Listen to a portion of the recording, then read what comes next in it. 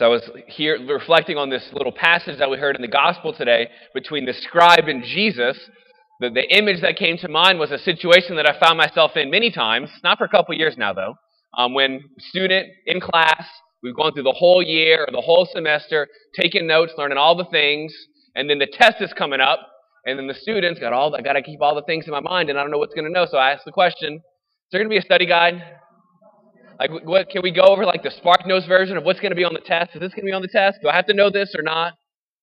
I imagine the scribe who's been following Jesus for a couple years by now, has been listening to Jesus, hearing all the things that he's saying, and then Jesus, you said a whole lot of things, but like, what's the most important? Like, what's the SparkNotes version of the things that I have to remember? Because you said a lot of things and I can't remember everything. So like, what's the most important thing that I have to remember? And so Jesus, kind of, I guess, humoring him and hearing the question, answers, and he answers in a way that I think would have startled the scribe who's asking the question. Because knowing that this was the Jews, this was Jewish faith, what the most important things to the Jews were the festivals, the sacrifices, the temple, all the things. So I imagine the scribe was expecting an answer. These are the most important feasts you celebrate. These are the most important sacrifices you got to do. You got to go to Jerusalem for Passover. That's the most important thing. All those kinds of things, I imagine, were what he was expecting to hear of all these commandments and prescriptions that God had laid out in the Jewish law. These are the most important things that you have to do. Jesus, however, doesn't talk about any sacrifices, doesn't talk about any festivals, doesn't mention any of the things that he doesn't do that gets him in trouble. All the external observances that multiple times, it's the Pharisees are saying, why don't you do that? Why don't you follow this law?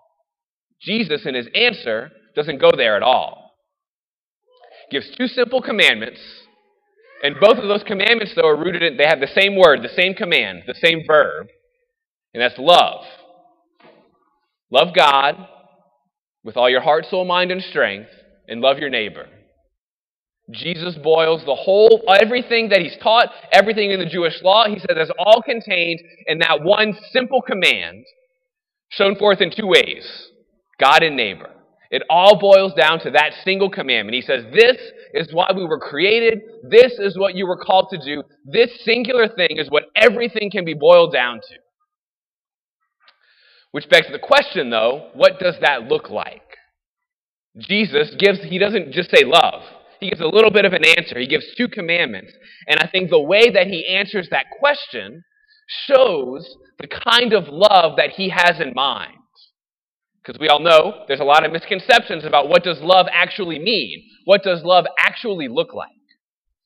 So Jesus gives an answer that kind of unpacks and gives us like a roadmap showing what the kind of love that he's calling every single one of us to can look like. So the first thing Jesus says, not surprising to any of us, I hope, love the Lord your God with all your heart, with all your soul, with all your mind, and with all your strength. The first step to love is first and foremost loving God with everything that I am. But I do think that also kind of begs the question, like, what does that look like? How do I know if I'm loving God with all of my heart, soul, mind, and strength? Does that mean that every moment of every day I have to always think about God? In the midst of all the things that I have to deal with that are going on, I have to always, like, I can never, like I'm doing all the things, but also God. And like I'm always, there's a constant intentional awareness of like, okay, I have to always remember God. I have to like basically lock myself in a little monastery and just keep myself there. None of us can do. I can't do that. I don't think any of us here can do that. What does Jesus mean when he says, love God with all of your heart, soul, mind, and strength? So I was sitting with that. What came to mind was something else that they've said in the scriptures. St. John says it. That love is not so much that we love God, but more so that he has first loved us and gave himself for us. Love is not so much what we do, my love of God, but love is first and foremost my receiving the love that God has for me. Because what the reality is that I can't give something, I can't offer something that I haven't first received. I can't do something unless I've been shown how to do it, unless I've experienced it myself first. So when Jesus calls us to love God with all of our heart, soul, mind, and strength, he's really not telling us to do anything, fundamentally. The first step of loving God with all that I am is first and foremost receiving the love that God already has for me in all of my heart. Really receiving the fact that God loves the entirety of my heart, everything that's in there, the good and the bad. That God loves the entirety of my soul, that God loves the entirety of my mind, that God loves the entirety of my strength. Receiving the love that he already has for me. And honestly, I think a lot of times that can be a harder thing to do.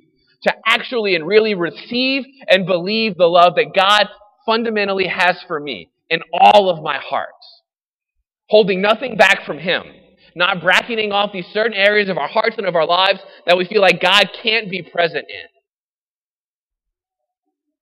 And the more that I'm able to receive the love of God, then, and only then, do I respond to him out of love and out of gratitude for what he's already done for me. Because I can't give what I don't have.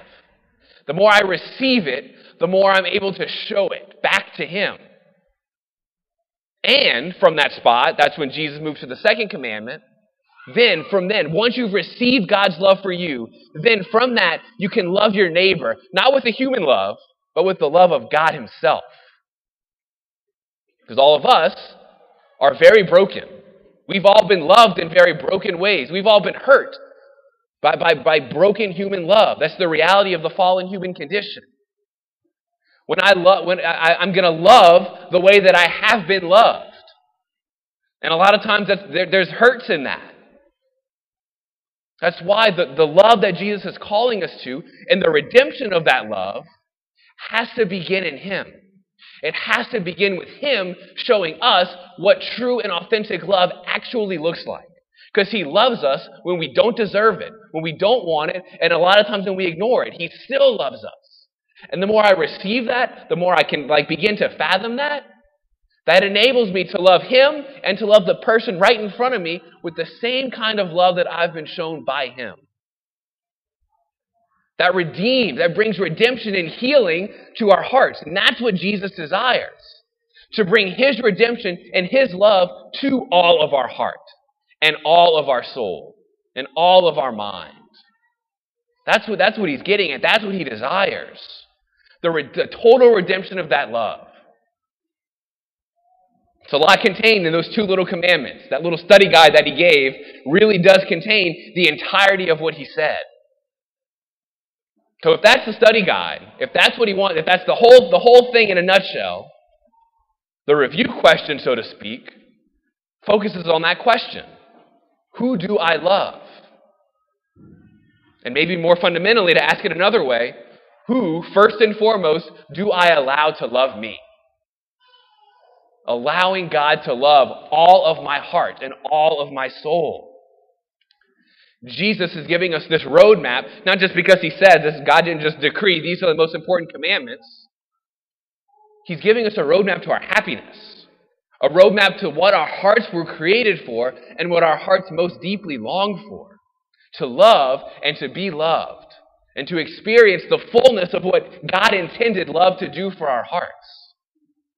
Begins by first and foremost receiving the love as I am right now. Not as I want to be, not as I think I should be, but right now. It's what Jesus' invitation to all of us is. To receive him today at Mass as we come into his presence. Pray for the grace that God, I can truly open all of my heart, all of my soul, all of my mind, and all of my strength to God today, right now, to receive that love more deeply. Amen.